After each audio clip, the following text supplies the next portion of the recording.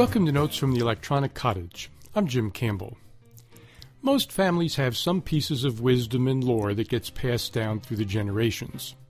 In my family, one of those tidbits was, you can't put 2 pounds in a 1 pound bag.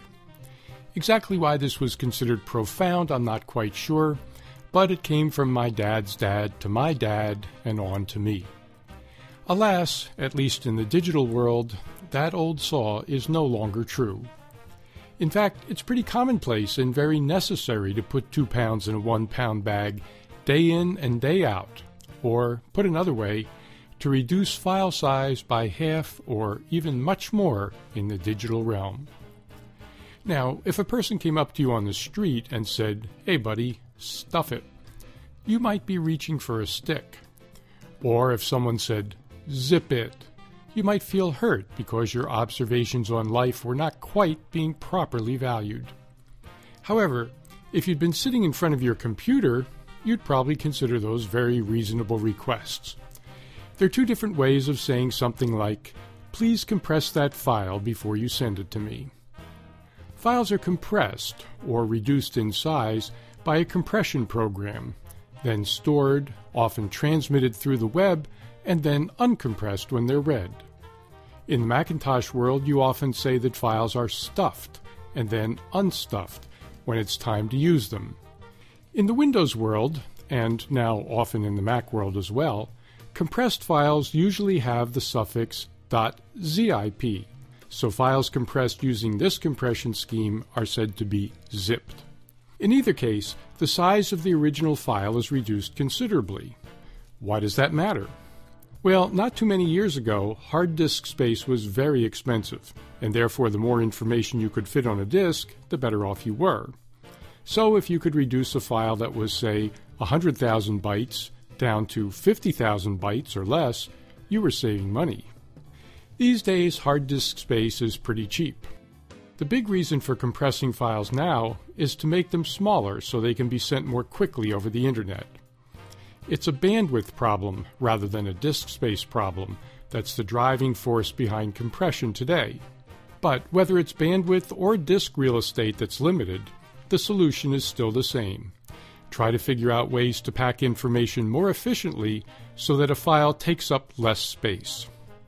How can you take a letter you wrote, for example, or a business or school report, or a newspaper article, and reduce the file size by half or more without losing any information? Good question.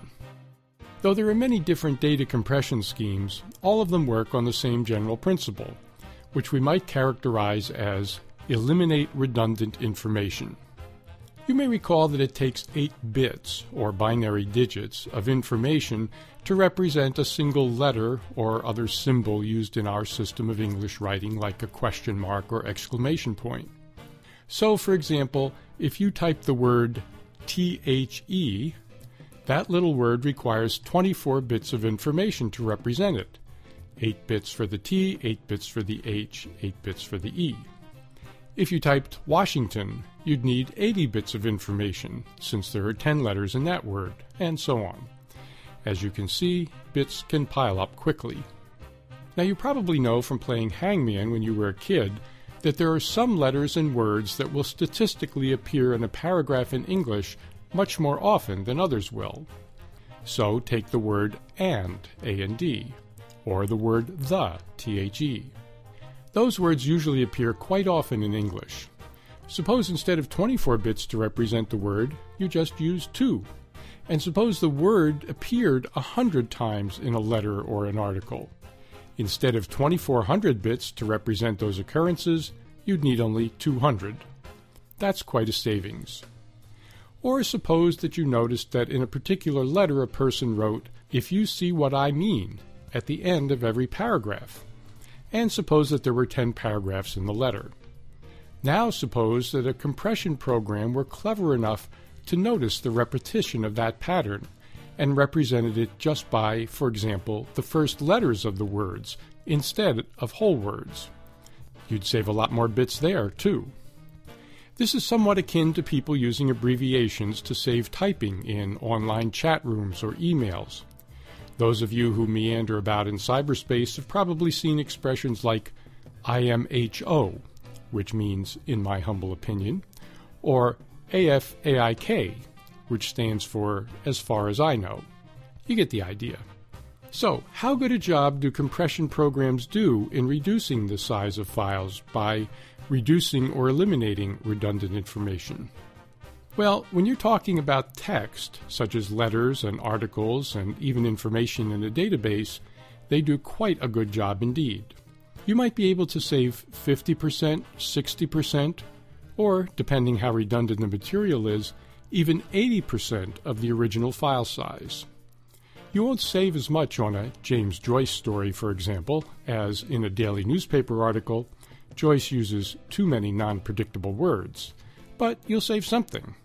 And everything you save means more room on your hard drive and less transmission bandwidth over the internet. Now, you might have noticed that we've only been talking about text so far.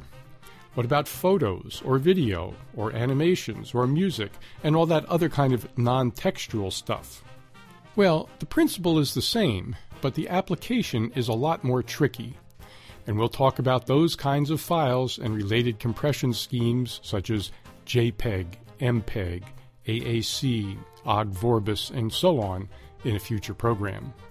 So, bottom line, if someone asks you to stuff it or zip it with their computer turned on, don't take umbrage.